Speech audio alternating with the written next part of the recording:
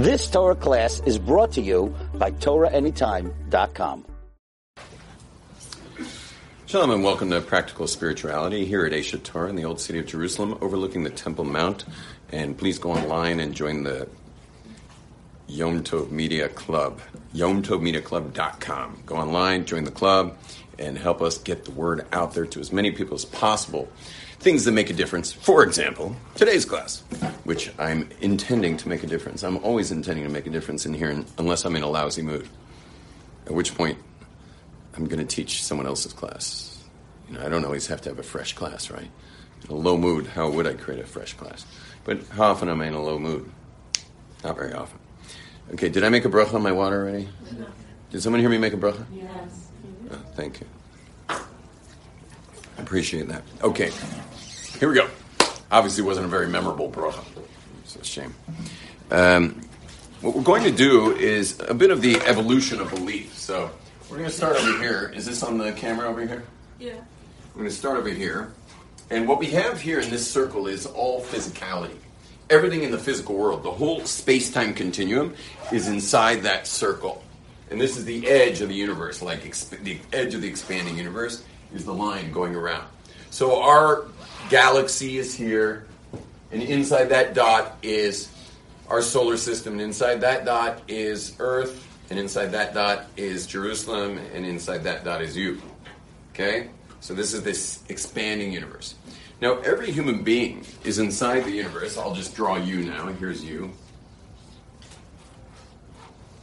Okay, that's you. Not to scale, obviously. And you're inside the universe. And you can't help but wonder, what is outside the expanding universe? What is out there? You get to know more or less what's in here. But the great wonder is, what is out there? And that's obviously the question about God. Like, is there a God? Is God out there? What's outside the circle? And that's like a really important question that people generally handle, or at least they used to have that question before smartphones. Now the biggest question is, how will I save battery on my smartphone after everything I'm going to have to do today? Like, when am I going to be able to plug in? But once upon a time, the most important question was, what's outside the circle? What's out there? Now, there's different options. Well, one option is there's nothing out there, which would be, what's that called? Atheism. So atheism would say, atheist, is that right? Atheist is there's nothing out there. Okay? Now, is that an intellectual position? No. It's not. I know atheists think they're having an intellectual position. It's not really. Hey, how's it going? You guys want to sit together? Well, we did, but that's all right. No, come. We can move. We're not. We ain't. We get couples together. We don't split them up. Yeah, that's a good spot. I like that spot. Can you see still? So what we're doing is the evolution of understanding what's outside the universe. So the first is there's nothing outside the universe, which is the atheist. How's it going, ladies? A table for two? You like a table for two? Right in front. No, come grab the front. Grab the front. It's good if you grab the front because then I'm focused more on the camera. Because they're just, it's not a big deal. Just, yeah, I definitely don't. Oh, she has to come around. Oh, no, she doesn't. Okay. Make yourselves at home. Sorry to drag you to the front. It's okay. I hate that spot back there. I find myself like jostling around. Just, what? You get to see all the questions. Oh yeah, and tell me if there's some important questions. Okay. Do you see the questions too back there? Yeah. We'll put them in charts so you don't have to look up. Any important questions, let me know. Now, what would be awesome is this: if this screen, if we had a big screen, so you can watch the people watching. No, because they have questions. They sometimes want to interact, and now they have the ability to interact. Like, that's a new technology. We can add them. How cool would that be? And we even have a screen. We have a projector. We have most of the technology. Okay, now, the first we're doing the kind of the evolution of belief, because you're inside the universe. This is outside the universe. In, out. What's out there? So the first thought is there's nothing out there. Now, a lot of atheists think they're intellectuals because they're like, why would I believe in something you can't see, you can't prove? Like, what do you want me to believe in that? I'm going to believe in a God that you can't see, that you can't touch, you can't feel. Like, I know there's nothing out there. Because everything that's in the world of things is in here. So whatever's out there is outside the realm of things. So I'm certainly not going to believe in anything out there. Sounds right? It sounds unintellectual to believe something's out there. Whereas it sounds intellectual to say there's nothing out there. Because why would I say there is if I can't know? Why would I go on the side there is if I know there's probably nothing out there? So the reason why it's not intellectual, that move, the reason the atheist is a non-intellectual in that particular thing is that the atheist believes there's nothing out there when we don't know if there's something out there. Meaning, you get it, that we don't know. There's no way to know what's out there. And so there's a much better position than the atheist. And it's much more honest. That's you inside the universe again. And that's called the agnostic. The agnostic is the intellectual. That's why you'll notice if you meet smart people, they're generally agnostics. Okay, agnostics are intellectual atheists. Okay, they don't know. But they're not about to say there's nothing. Because the only way you could know there's nothing is you'd have to, the same way you know anything. Like, you have to have an instrument and measure. To know I have 5 fingers, I have my eyes looking at the 5 fingers in my instrument. If I want to measure wind velocity, I can have a wind meter and see how fast it's going. I need an instrument to measure. Whereas if you want to know what's outside the circle, you would need an instrument of measure that measures things outside space and time. Tell me, is there any instrument that measures things outside space and time besides certain kinds of mushrooms? Is there any instrument that measures things outside space and time? Is there? No, there is none, because the instrument itself would have to be what? Outside space and time. You get that? So no one's ever going to know what's outside space and time, because there will never be. Now, you know how there's certain people who say, well, science just hasn't figured this out yet? You know, there's people like that. Science hasn't figured this out yet. Now, they're right. Science is figuring things out all the time. But there's usually an evolution of science figuring it out. It's getting closer and closer to figuring things out. Tell me, how much progress has there been in science, in the scientific community, creating an instrument of measure that measures things outside space and time? How much progress have they made? 0. So for someone to say that they just haven't figured it out yet, you might hear like an elderly, your Aunt Ethel who like doesn't believe in God or something. Like, oh, they haven't figured it out yet, that's all. They just haven't figured it out yet. Yeah, you tell Aunt Ethel they haven't figured it out and they ain't gonna.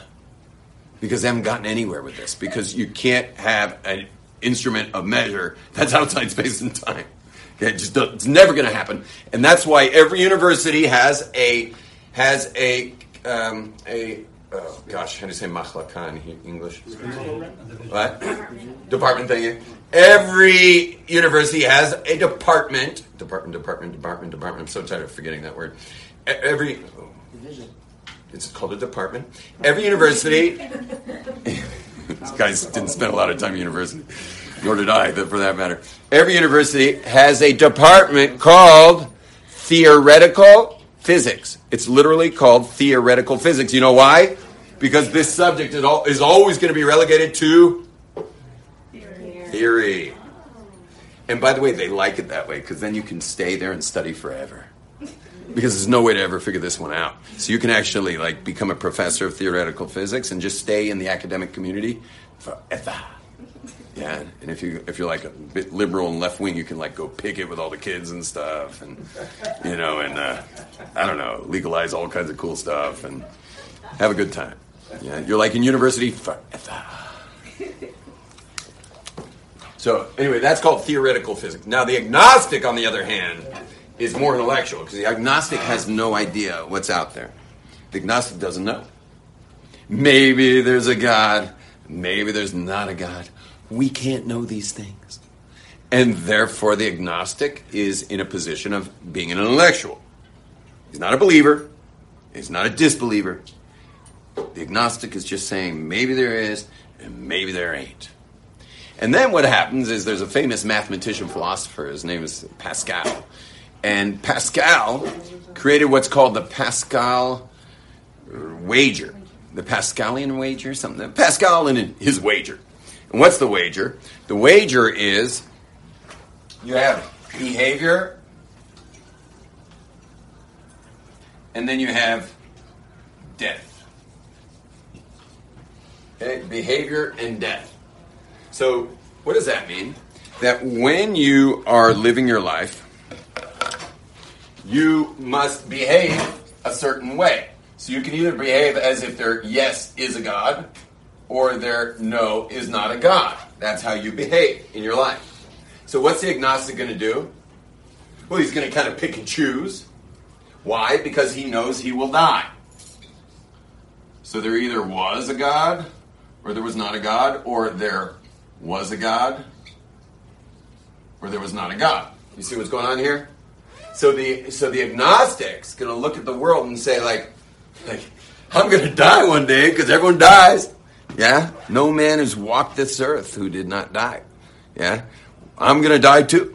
We're all going to die. And if there's no God, so then none of this world meant anything and it was just whatever, enjoy your soup. Enjoy your craft beer. Spend your days filling them as much as you can because this is all you get. Because when you die, there ain't nothing there. Yeah? That's if there's nothing there.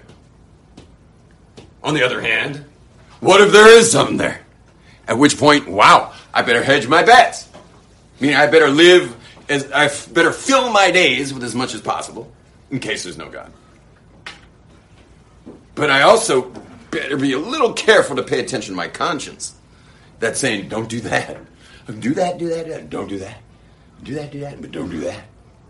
And be like more of a faithful, like upstanding person. Because what if there's a God? What if there's a God and you ignored your conscience? Because your conscience is your compass. And if there's no God, so you tell your conscience, I don't know, you have another drink. It's nothing like alcohol to get rid of your conscience. Seriously.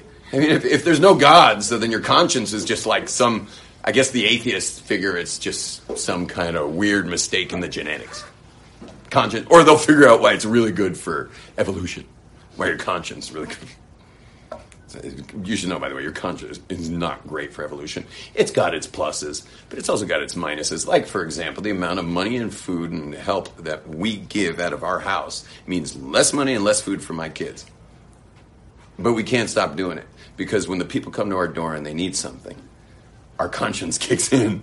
And it's like, you don't look like my wife and you don't look like my kids, mister. But you do look hungry. And I can't just close this door without bringing out a couple cans of something, or at least handing you 50 shekel or 20 shekel or 100 shekel or something.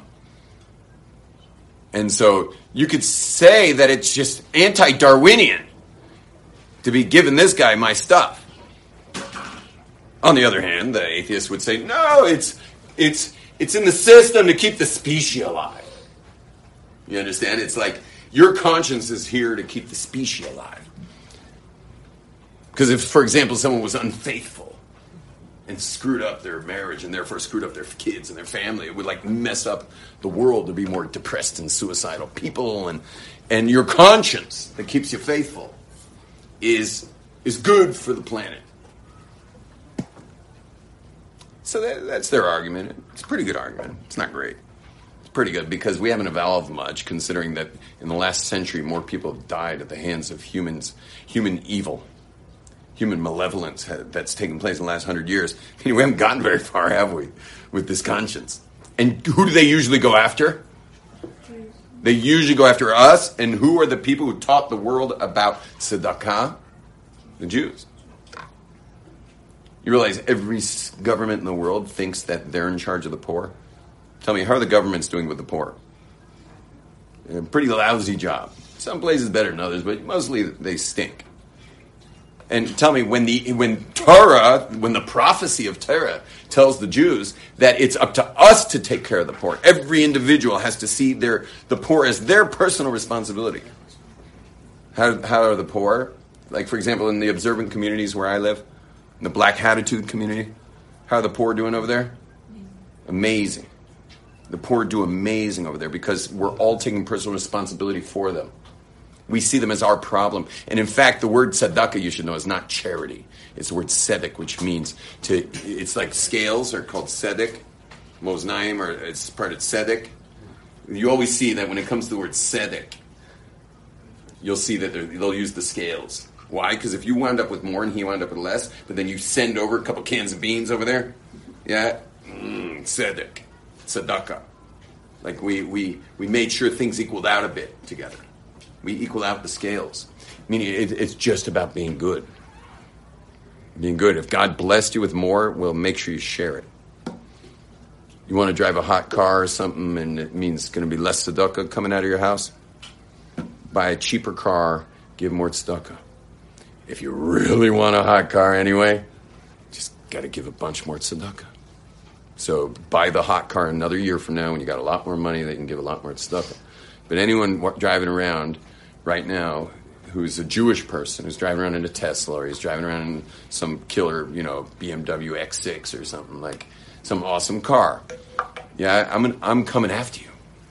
And I'm going to make sure you're giving away big, serious money to the poor. Big, serious money. And also, if someone wants to drive a car like that, don't live in a community where people can't afford that. Move communities to a community of people who can't afford that, so you're not rubbing it in people's face all the time. Or park it somewhere else. And also, for your own good, because you don't want people's eyes. People can't help themselves. Jealous eye is more powerful than most people's self-control. They can't help but have their jealous eye on you, and you do not want jealous eyes on you. Because what happens, I'll just let you know real quick, just a little Kabbalistic tidbit. Little Kabbalistic corner here. We're going into the Kabbalistic corner. And that is that, all of us have a file in heaven of everything we get that we deserve and everything we get that we don't deserve. It's a file. Now, it happens to be that God, who we also call our Father, is extremely generous. And he generally turns a blind eye on what you deserve and don't deserve, but just flows you tons, because he's crazy about it. I mean, think about, all of you right now, just take a moment and think how crazy God is about you. Just think about it. Orchestrating your whole life. He literally orchestrates every second of your day. Makes you meet all the right people. For example, all you people here in Israel right now, you think you chose to come here? You choose to come to Israel? You think you did. But what created all the conditions? Like, who was orchestrating all that so that the microphone finally came to your mouth and like, will you go to Israel? And you're like, yes. And then they take the mic away, and you're, of course, like, nothing like free will, going to Israel. And meanwhile, God's totally laughing because God orchestrated all those details for you to come to that choice. God is the great orchestrator. He's orchestrating everyone around you. Everywhere you go. And for all you spazzes out there who think God keeps screwing you over, for whatever it is, your money, your looks, your weight, your metabolism, your this, your that, your pimples, your this, your that, you're like a million reasons why God hates you. For all you spazzes who have been going around like God hates you, don't be a spaz. You're in one gigantic personal growth seminar. It's a really long seminar. It's like 70, 80 years. You're in a seminar. Now, I lead seminars. I'm not nice there. But I lead that with so much love. When I lead seminars, I'm crushing the people in there. I'm crushing them. I'm hurting them. They're crying. They're suffering. They're complaining. Well, they learn day one to stop complaining because that's going to bring it on double. Because I must bring them to a point, if they're ever going to grow, I must bring them to a point of surrender, because we never grow till we surrender. That's why rock bottom for alcoholics is so important, because until they get there, they won't surrender, they'll keep drinking. My job is to get the participants in my seminars to surrender. How do I do that? I cause them do suffering, not undue suffering. Do suffering. They don't understand. They're like, why am I having all this undue suffering? Later, they start to realize why I had to break them in the way I broke them. We're all in God's seminar. My seminar is a couple days. God's seminar is a couple decades. So those of you who are a bit spazzy here, who think God hates you because of whatever you wound up with, whether it be parents lame, siblings lame, body type lame, hair color lame, whatever it is that you think somehow you got screwed over, you should know that there is so much intricate detail involved in your life. And God is orchestrating literally every follicle of your hair and pushing it out as it grows. There's not even a micrometer of lapse in God's handiwork with you and everything going on around you.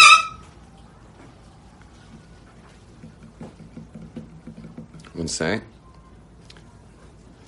We have to reel that thought back now. How do we get there? Is that what? What subject was I on? One sec.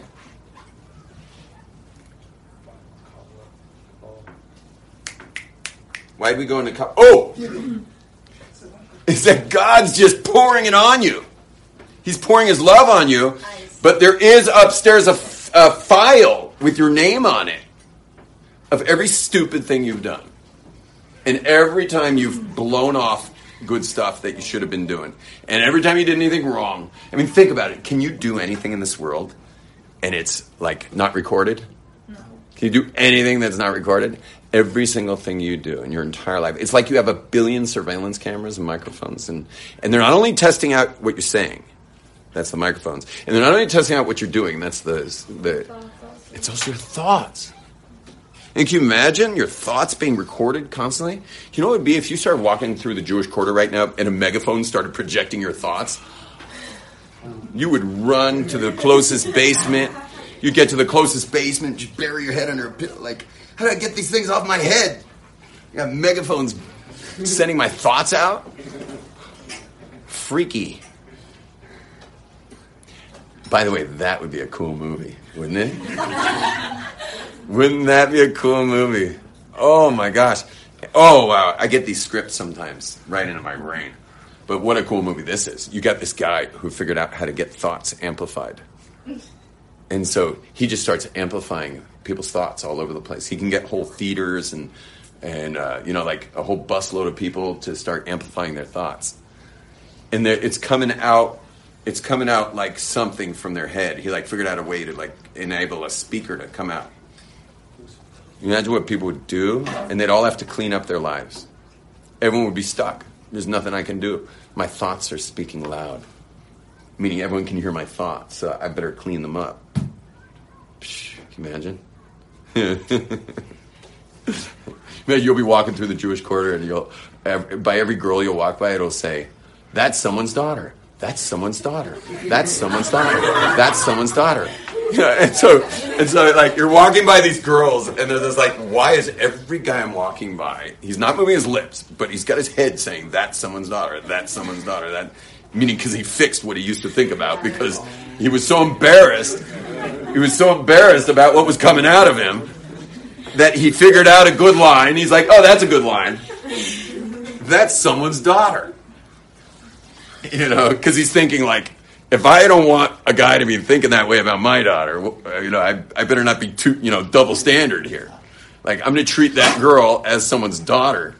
I'm going to treat that girl as someone's daughter in honor that when I have daughters, people shouldn't think about, like, because how can a man complain about how people are treating his daughter if he's treating people's daughters as objects? You understand? Like, and so I tell every man to think about that before he, goes loose clicking on the internet and stuff like that, is to think about someone's daughter there, and some guy's suffering. Some guy can't sleep at night over this girl, and also you wouldn't want your daughter looked at like that. So why would you look at someone else's daughter that way? Meanwhile, there's this giant file in heaven of every stupid thing you've ever done. All of us, right or wrong. It's a giant file. And you want to know how much God loves you? He never opens it. He never opens it. He doesn't want to open it. I remember when I was a little kid, I used to come home with my eyes red and I was stoned basically. And my mother is so angry. I mean, this was when, you guys know there was something called, you young people don't know, but there was something called a war on drugs. You know about this? There was a war on drugs when Nancy Reagan, was it? She was just say no. Just say no. She was the biggest pill addict. Was she really? Yeah. Anyway, there used to be this thing called the war. For those of you younger in the room, there was something called the war on drugs. So I grew up in the war on drugs. So like, you'd come home stoned, and your mom would be like, "He's stoned," and my father's like, "Leave him alone," and meaning he isn't either. He would say, "He isn't either." I don't know what kind of English that is. You have to be like an immigrant to the U.S. to say he isn't either. Who else was there? It was only me. He isn't either. Okay, so he would say he isn't either, and I'm like, that's not proper grammar. And then she'd be like, look at his eyes, And so he's like, his eyes are fine. He's like, no, you take him by the shoulders and you look at his eyes, And I'm just this little kid, like under full interrogation, And my father would come over. It was amazing. This is how you know how much God loves you. My father comes. He puts his hands on my shoulders. And he looks left. Meaning my mom thinks he's looking in my eyes. I'm looking straight up at him. He looks left. He looks right. Way away from my face. He wasn't looking at me. He looks way over there. He looks way over there. He switches back over there and he looks back at her. His eyes are fine. And my father, by the way, would be 10 times more upset than she would. But he doesn't want to open my file. Doesn't want to open my file. She's trying to get my file open. Because she knows, like, if he finds out, he used to give us a hard time, and my father, 10 years later, my father would be like, how come you guys won't stop smoking grass? And my brothers and I would always look at him and say, Dad, you taught us never be a quitter. Anyway, God doesn't want to look in your eyes, meaning he doesn't want to look in your file. He doesn't want to open your file because he wants to give. You ready for this? When you are the source of jealousy, when you open up when you are the source of jealousy, meaning you're driving the BMW X6 when no one in your neighborhood can afford anything more than a Toyota Corolla. You're wearing the Rolex when everyone else is wearing a Casio. When you walk around like with clearly flaunting your stuff, whatever it may be, it could even be your looks. But when you walk around flaunting your stuff and create jealousy, it opens up your file. Nobody wants their file open. This is how files get open. The way files get open is with what's called Ein Haraz, called the evil eye. And the evil eye opens the file, and there the file's read. And then what happens is all these beings in the heavenly realms of the parallel universes, they're like, how did this person get such bracha in their lives? Like, how'd they get such blessing? They didn't deserve all that blessing. And next thing you know, that person gets hit bad. And everyone who's seen this happen knows exactly what I'm talking about. You tell me you're a little too young to watch this happen, but anyone who's more my age and lived in a community for many years has seen people get hit bad with radical file opening evil eye. And of course the whole community knew it. No one would ever say anything, but everyone's like, that family was living high on the hog and rubbing it in everyone's faces for so many years that and there you can literally go community by community. You will find highly successful people going through hell. It doesn't make any sense how hell just hits those families. So you got to go mellow, man. Go mellow. You got a lot, share it. Just one more thing, and I'll take your questions. One more thing. If you got a lot, I just said it before, but I'm going to say it again. If you got a lot, you can't hide it. It's like coming out the edges. It could be something that's just so obvious because of your looks or your brains or your money or whatever it is you got a lot of. Share it. Share it. Share it, share it, share it. So, for example, you really need a car and you live in a community with no cars, and they're telling you want the 7-seater, you want the 9-seater, what car you want? I'll take the 9-seater, please. Because then I can scoop up my community and bring them to the weddings in the community, and I can get people places. When they ask you what color you want the car to be, you tell them I'll take it in white. Because white car in Israel is invisible almost. I'll take the white one, please. And you just tint your windows and just be of service to people. Take whatever it is you got a lot of. I'll give you a great example is there's communities that don't have that much money, but there's just millionaires in the community. What can they do? I mean, they just can't help it. They got an edifice complex, and they must build. So they build a big house. But you know what they do? They create a basement, a big basement. You know what they do with that basement? They turn it into a hall for bar mitzvahs and for brises and for, you know, I can take you to the Jewish communities. Everywhere someone builds a mansion, where they don't build mansions in that area, everyone who builds a mansion almost inevitably will have a hall. That's with its own entrances and a full facilitated hall where people make simchas there. I happen to know this intimately because I run my seminars in those halls quite often over the years. I've got to run a lot of seminars in these halls of very wealthy people who felt the only way they could possibly justify a house like that was a hall. I know another family, they built a mansion and they made one wing of it a rental. You know, full family rental, like you could raise 10 kids in that thing. And so it's a rental. And a hall also. One place I really love because they put the hall under the rental. So that way when we're like in my seminars, like when people are like screaming and crying on the top of their lungs in fetal position on the floor, thank God there's a nice plush carpet there too, because I pity the fool doing that exercise on a hard floor. But when they're doing the full scream, fetal, you know, the fetal primal scream work, so they're the noise is like, sounds like a horror movie or something, you know, like it's freaky. So I always realize that when we do that exercise, the host would definitely never invite us back again, except thankfully the hall's under the rental. So the people living in that rental are just like... And people who rent generally don't want to call the landlord unless it's, you know, emergency. So it's perfect. I've already been back many times, and please God, we'll keep going. Yeah. Doesn't God open your file like on Yom Kippur and Rosh Hashanah?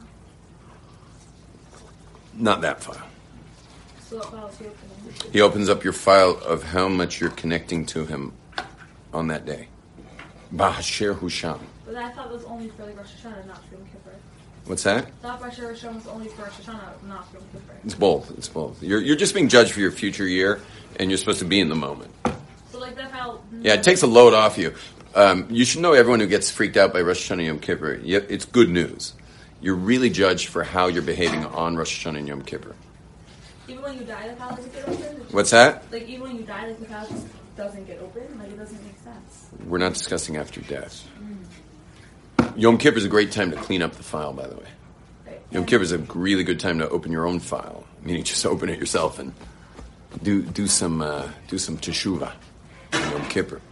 And also, like, so having the hall in your house, like, it makes up for, like, the amount of money you have or something? Like, it makes up for it? Like, Just do, I said share. If you got something, like, share. Like, it's like if you're buying something, if you're sharing, it makes up for the fact that, like, you live in a community that not everybody has as much money as you or family. It helps. It'd be better to move out. It's better to go live in a community of rich people. Live in this community because it has, like, the best schools for your children or something. So build a hall. Build a hall. So you could live with the level of life you want to live at. You just have to share with everybody else. Share a lot. Start a chesed organization. Does it make the community feel bad? Like they're just a bunch of chesed people for you? No. Okay. Someone else had a question? But she's probably wondering where I am, because Nekamar and I switched this today. Someone please remind me to call my wife after this class. Okay? Yeah. Sorry. Is it true that, like, when you're born, before you're born, like, you have a certain amount of time you're going to live for, and the death date is already decided, and, like, you can't do anything to change that? You cannot change it. The day you're going to exit this world is the day you're going to exit this world. But you can make it earlier with, like, improper eating, adding stress to the heart from weight. And so you can't make it right. Obviously, there's suicide. You know what the punishment for suicide is, by the way? Can we open Kabbalistic Corner? Who would like to go into the Kabbalistic Corner? Then why would this be Yeah, like don't you- Kippur that God's going to decide if you're going to live, die, like, if our death date is already planned since you were born? Yeah, the natural one. But there's an unnatural one is someone who, just can't stop eating, certain foods that are causing the heart stress, and then they just can't live much longer. How you doing, Rabbi? You got a note for me? Wait, but when you said suicide, is suicide predetermined as well? No, that's the punishment. You know what the punishment is for suicide? The punishment for suicide is that you go into a simulation of this world, and you stay in the world forever, but no one can see you, and you can't get out. Yeah, you can't get out. The punishment for leaving early is you never leave. That's why you're in God's seminar. It's just like my seminars. You're not allowed to leave. If someone tries to leave my seminar, we go after them. I'm not kidding. Hold on one second. Mommy? Hi, I'm still teaching. I got switched hours. What's up? You're on speaker, by the way. Hi, everyone. Someone's birthday? My daughter. Does she know that? I think not, but we gotta do something quick. Holy Steinballs.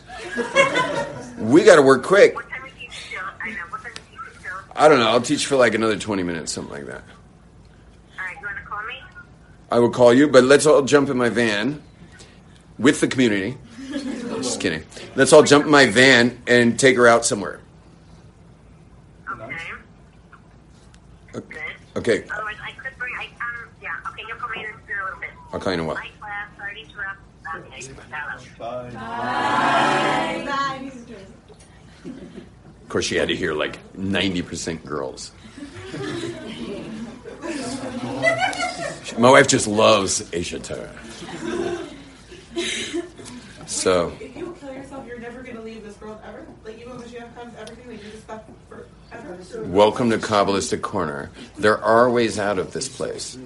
It's called the Kaf HaKela. If you not have a neshama, you're just a body that's So, what happens to your neshama? listen, I'm telling you guys, listen up. Shh. Wait, there's a way to get out? There are ways out. What are the ways out? The ways out aren't simple. Just get help. You can't do anything if you're dead. What? You can't do anything if you're dead. It's hard to do stuff when you're dead, but when there are ways out. One of the ways out is there are people who know how to go in and get you, which is really interesting because there was a film called What Dreams May Come. It's worth watching, although I didn't enjoy the film, but it did have a suicide, and her husband, who loved her so much, figured out how to go back and get her. And so there are, but the people who can go, the people who, what's that? So I feel like I would tell this to a suicidal person. That's why I always go into Kabbalistic Corner for this. First of all, to scare the suicidal people. Also, the only people who know how to go in and get them are highly masterful Kabbalistic, leaders. Like really, you have to know a lot of Kabbalah to go into the Kaf HaKela. I mean, who knows how to go in there? You know, you have to. You bring them to their death. You can get them out of here, like where we go when we die. Oh, okay, You send them on the way. Yeah, there's another way which is really scary. You ready for this? Yeah. They can. What's the word when you jump aboard something? Stowaway, like a stowaway, like jumps aboard a train they're not supposed to be on, like they jumped on. You can. A Kaf HaKela soul can stow away on the soul of someone unconscious. Meaning they passed out or they just hang out. they died and now they're unconscious and the body hasn't been buried yet. So this is why there's a way to prevent these things that are called, it's kind of like a possession. The way you prevent someone from doing that is you never, they can't possess a body as long as there's another person in the room. That's why when a Jew dies, there's 24/7 till the burial, there's someone with them called a shomer. And the shomer, what are you being shomer? You're shomering the body from an ibur neshama, which is called a possession. That one of the Kaf HaKela souls don't come and take over that person's soul. So, Why is it a problem to tell somebody like? yeah, it seems like a kindness, you know. It's like getting a big van, you know, like put more people in there. I feel like they should do that. Like, You wouldn't want that. If you're being judged for your life upstairs, it's your life. It's not some other bozo who like jumped in. When somebody said, like, do they know, like, how do they know this? Like, is there, like, some sort of gospel that tells them? Like, Tells them what? You're Oh, how they do that? They usually have a relationship with the person. Like, we had a possession in Beersheba, I think, or Dimona. Yeah, Dimona. That's where the nuclear power plant that we don't have is. And so in Dimona, there was a woman who died, and she died in childbirth. And the late husband who had died a couple months earlier in an accident or whatever. Well, I wonder if that husband committed suicide. I never found that out. Anyway, he wound up in the Kafakela, but it turns out his pregnant wife wasn't pregnant with his baby. And once he was in the soul realms, he was able to see things, and then decided when she died in the hospital bed. Now, they revived her. Obviously, it's a good place to die is on a hospital bed. It's harder when you die in another place. But they brought her back with, I don't know, the people jumper cables or whatever. And she's brought back, and guess what? She has a man's voice. And it's not just any man, it's her ex. Not her ex, her husband. Her husband, get this, he's trying to kill her. From inside. Because she's trying to kill her from inside. Freak out on that. If there's people in the room, how did she? By the way, all of you can I imagine this on YouTube because I only found it. I was in LA at the time. I was visiting LA. I got to listen live to the exorcism because the Kabbalist went down to get this guy the hell out of this soul of the lady because she was alive now, back in her house with a man's voice, talking about her what she had done, which is back to the microphone on the head. You know, like we've gone full circle. He was not speaking for her.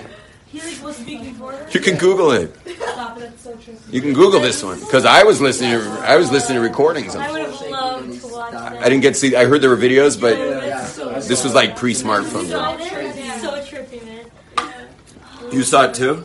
No. He saw it. He saw the video. Wait, Rabbi, if God already planned out our life, then how does He not know about our suicide? He does. Oh, God knows about that. But then, You have to have free will to be able to do it, though. Okay, here we go. He already put Guys, can't you see we're in the middle of a class? Mr. Digression. You know, okay, would you like to go back to Kabbalah? Just kidding. We're not going to Kabbalah's Corner. Here we go. Guys, we're going to finish in a few minutes. Yo.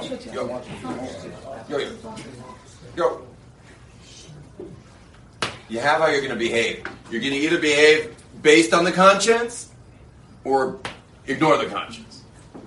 Hey, have another drink. Yes, there's a God. No, there's a God. It affects your behavior. Because if there's a God, the conscience is a God-given thing as a compass to navigate your life and your choices. Right? Why else would you have a conscience? It's anti-Darwinian. So your conscience is there to help you navigate. As if there's a God. But then you have the moment of truth is dying. There either was a God or there wasn't a God. There either was a God or there wasn't a God. So, according to Pascal, he says, behave as if there is a God. Why? Because if there's not a God, it don't matter. Because it's over. I mean, there's nothing, you died, you're like an organism that dies, like an ant. It's flat like an ant. If there is a God, so then you're in good shape. Because you used your God-given conscience to navigate your life. So Pascal says, behave as if there's a God. In case there is one. Because if there isn't one, nothing matters anyway. And if there is one, you're in good shape for having listened to your conscience. Clear? That's Pascal. Now, are Jews agnostics? Do you think I'm an agnostic? No. Not even a little. Do you think I'm an agnostic? No. Here's a crazy question. You want to hear a crazy question? Have you ever met a fully observant Jew Not the kinds that are brainwashed by their parents. I'm talking about like someone who's really choosing it. Have you ever met a fully observant, choosing Jew who was agnostic? No. Doesn't exist. So what happened to Pascal's wager? Because nobody's going to be living a fully observant life on the maybe there's a God. Why? You see, for Pascal, he was a Christian. What does a Christian really have to do? You know, say 3 Hail Marys and call me in the morning? Like, what do they got to do? Turn the other cheek? There's no obligations. There's no liabilities to being a Christian. It's all upside. You know, which really makes you wonder, like, how low can your IQ be? When someone's selling you something with a heavenly upside, 0 downside, which doesn't exist anywhere in all of reality, a full upside and no downside. Like, I mean, you have to be of low IQ to buy into that. On the one hand, if you're of low IQ, it's the best thing you ever heard. Hey, I'm in. You know, the free car. Get a free car. You know. This is why I had a group of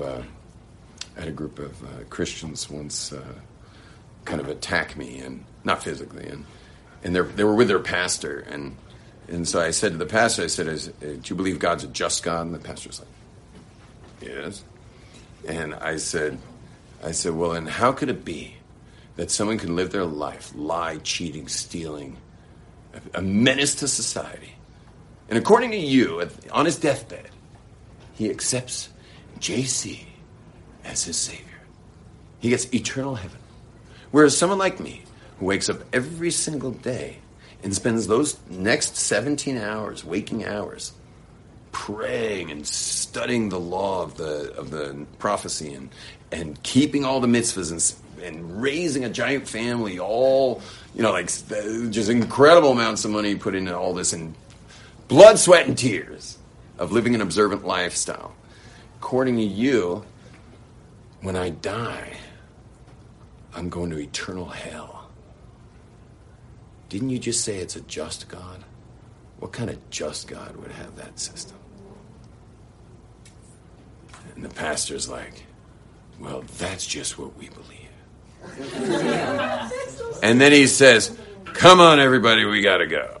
And then everyone like starts moving out of the restaurant where we were. And while they were going, they were like had to file through the door, so I was going like, meh, meh, meh. It's part of a whole class I have called Fun with Christians.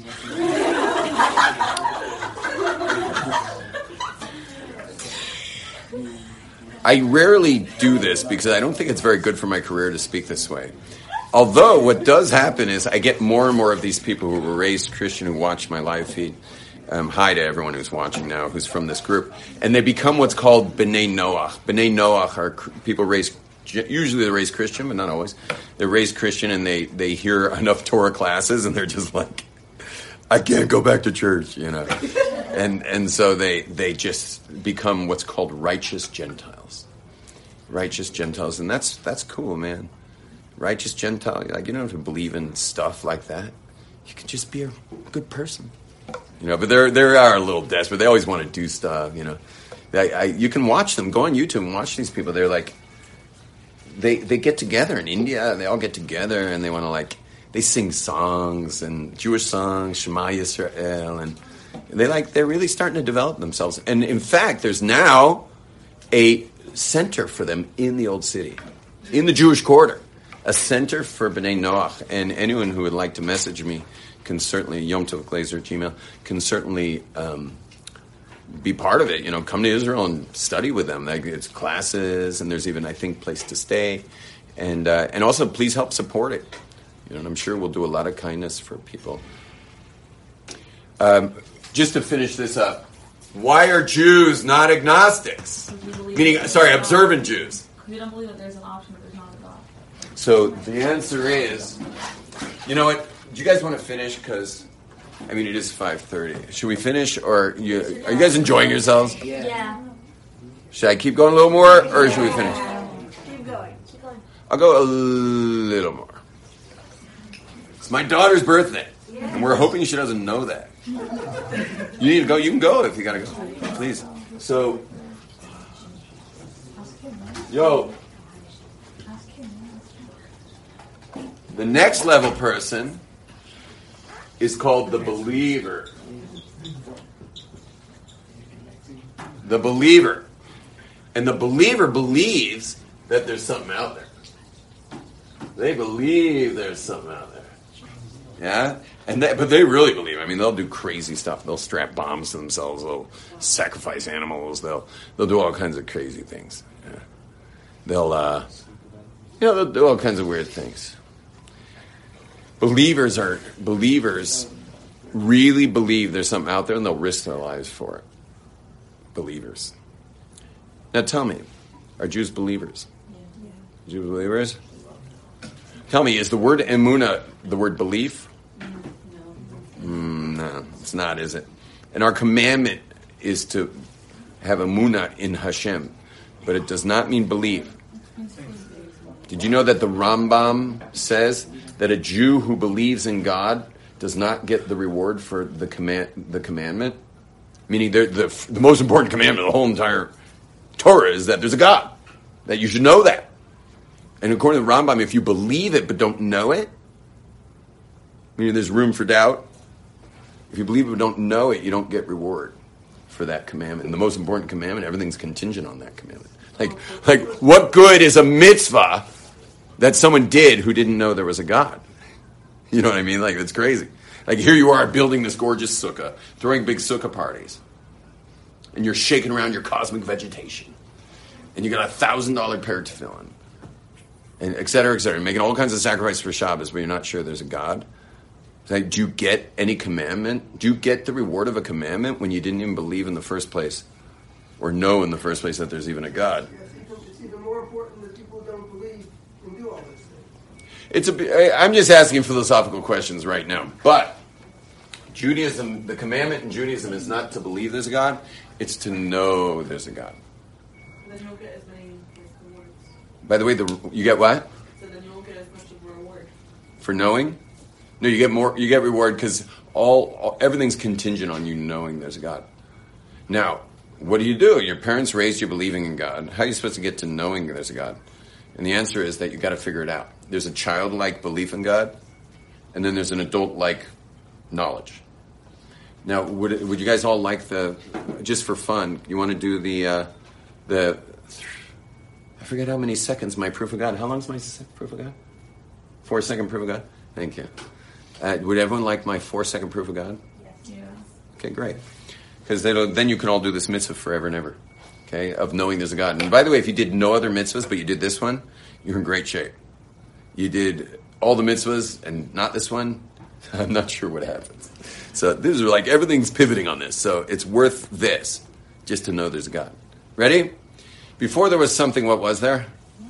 Nothing. Okay, everyone say the word nothing. Nothing. Before there was something, there was? Nothing. Now what does nothing make? Nothing makes nothing. Right? If there is nothing in this cup, and we seal it off, and we come back a year later, what's in the cup? Nothing. 2 years. 1,000 years. Nothing. Billion years. Nothing makes? Nothing. Nothing makes nothing. Now, we all know before there was something, there was nothing, right? Outside there's nothing. That's why theoretical physics departments exist. Okay? Before there was something, there was nothing. Here it goes. You ready for the 4-second proof of God? Before there was something, there was nothing, and since nothing makes nothing, and now that there's something, it must be that nothing was God. Should I say it again? I'll say it again fast, and then we'll break it down. Before there was something, there was nothing, and since nothing makes nothing, and now that there's something, it must be that nothing was God. Before there was something, there was... You guys help me. Before there was something, there was... Nothing. And since nothing makes... Nothing. And now that there's... Something. It must be that the nothing was God. Because nothing makes nothing. And we know there was once nothing. So how in the world did we get here? Unless that nothing was God. Now, by the way, let's say, I don't know, anyone in here, I like this guy in the back. What's your name? Yeah. Daniel. Let's say Daniel is the first human being ever. He's like this mad scientist, walks in the room, and like is the first person ever to create something from nothing. You know what we're going to call him? God. Because God doesn't mean anything. The word G-O-D doesn't mean anything. It doesn't mean anything. It's just a name you give something that creates something from nothing. And since that's never happened before, except for creating the world, obviously. The world itself came from nothing. And when you get really Kabbalistic, in Kabbalistic corner, it's not that it came from nothing, it's coming from nothing, which is really cool stuff. But we're not going to go there now. It's coming from nothing.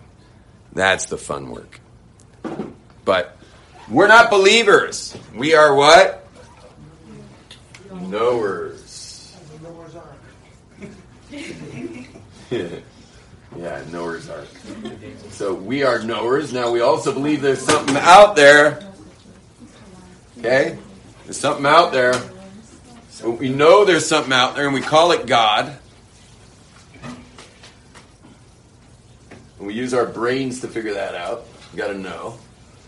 But guess what? Guess what? What's wrong with the picture? Because if there's an if there's an infinite being that's beyond space and time out there, then why did I limit it to out there? You understand? If it's an infinite being, what's the definition of infinite? Unlimited by space and time. So if there's a being that is unlimited by space and time, so what's wrong with the picture? The head is not on straight.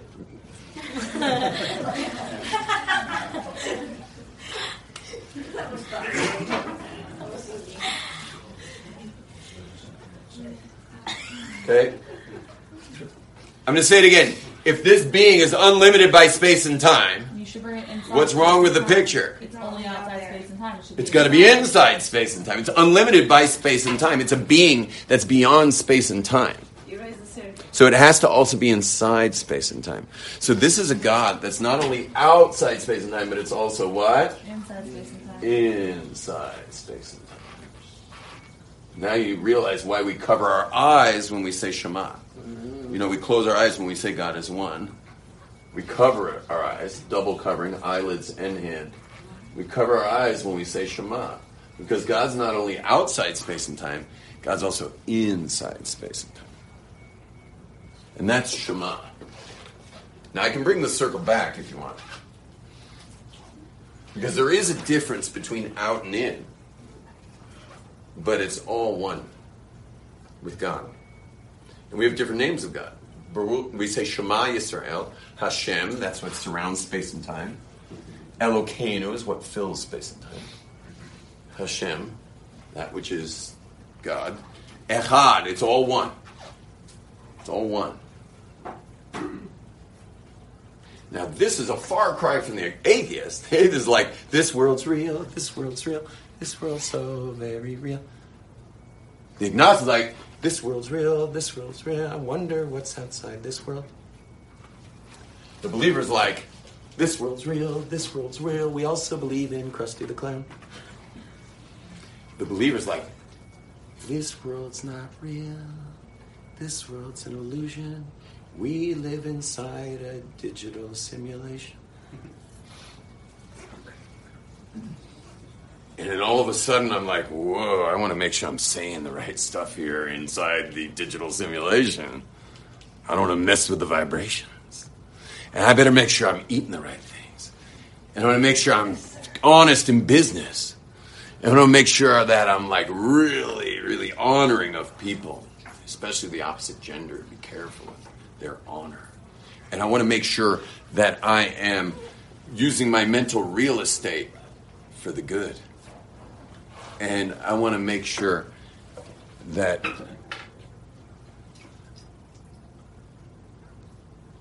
my beer is really hoppy. Craft beer has hops in it when it's got extra hops. It's called an IPA, which is an Indian Pale Ale, because the Indians put double the hops so it would preserve the beer till it arrived. And it's just the most delicious thing in the world. It smells like passion fruit. Tastes like the Garden of Eden. Liquid God.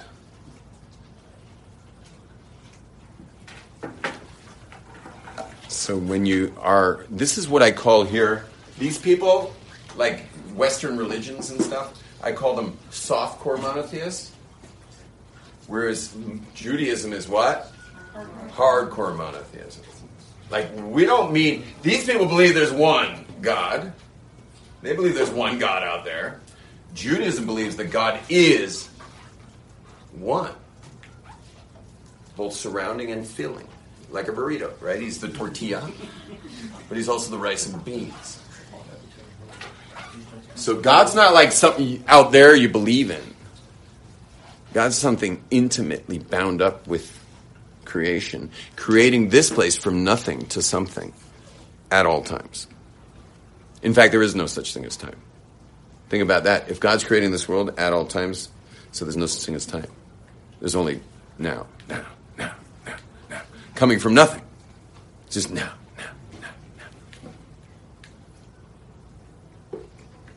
Meaning all there ever has been. And if you think about it in your own life, has there ever been any time in your entire life that it wasn't now? You ever had a moment in your life where it wasn't that moment? You've only had now. Think about it. Your whole life's just been now. It's just a long series of now, which means it's always been now. And it always will be now. I'm sorry? What? It's your brain to think about it. Yeah, I tried teaching about it. Okay. So, ladies and gentlemen, just to conclude today's class, it's over. Shalom. Thank you. You've just experienced another Torah class brought to you by TorahAnytime.com.